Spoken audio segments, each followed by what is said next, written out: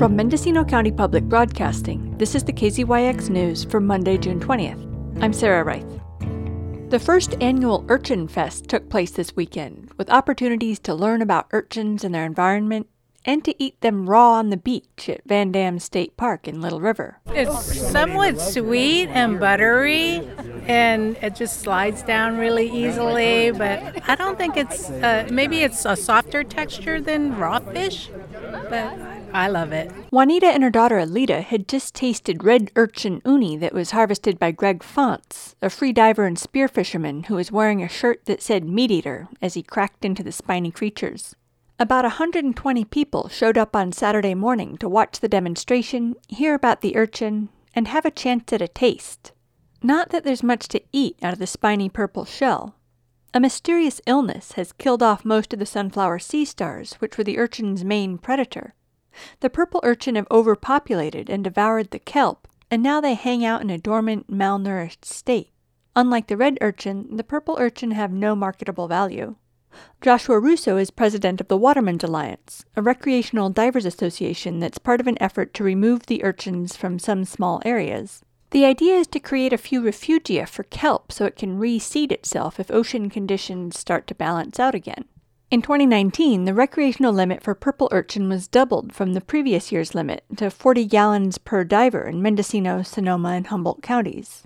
And in Casper Cove, there is no recreational limit, and divers are allowed to crush the urchins in the water. What we're doing is under a scientific collection permit, and part of the project is to see if divers will voluntarily report their activity. So Reef Check has a website set up for divers to report their activity, and it basically asks you how many you think you culled in a dive, how many people were with you, how many dives did you make, were you on scuba or free diving.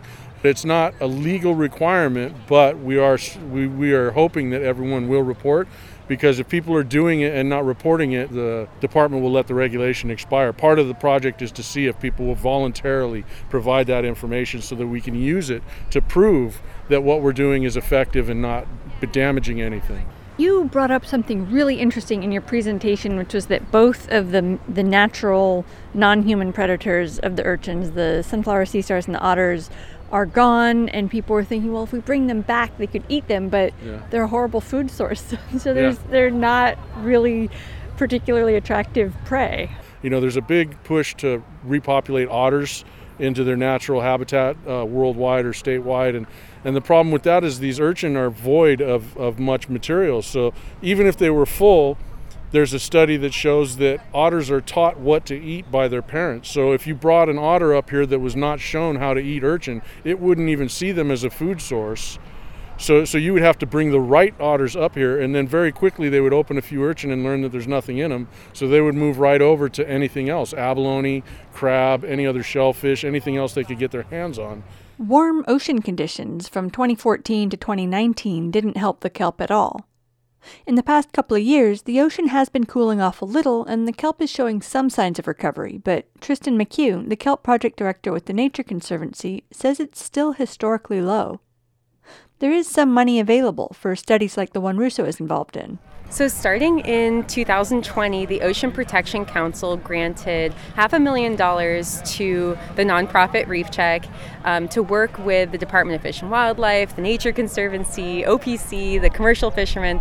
All of us kind of jumped in together to understand what it would take to reduce urchin densities to this magical threshold value that would potentially facilitate kelp growth. And what is that magical threshold? It's around 2 urchin per square meter, but that also includes all species of urchin. And in Northern California, we have both the purple and red urchin. So that has been a challenge for us, is trying to understand what to do when red urchin are also grazers, but also have commercial urchin value uses, as opposed to the purple urchin at this point.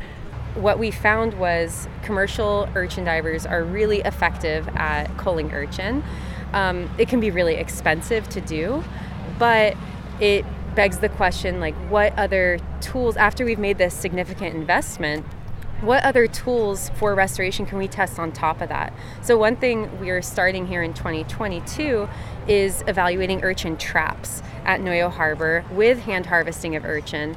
And we're also looking at Albion with Moss Landing Marine Labs, looking at outplanting kelp in addition to hand harvest.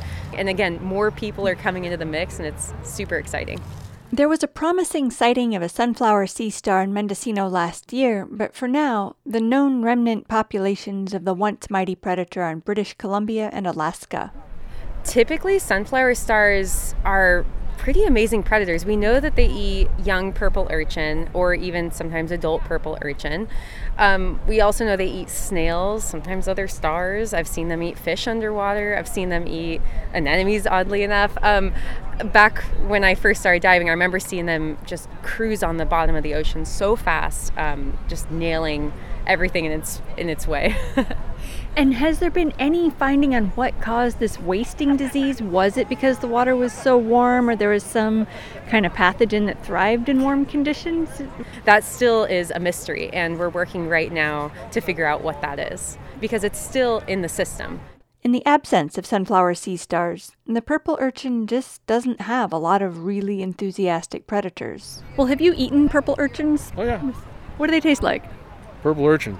It's not chicken. For KZYX News, I'm Sarah Wright. For all our local news, with photos and more, visit kzyx.org.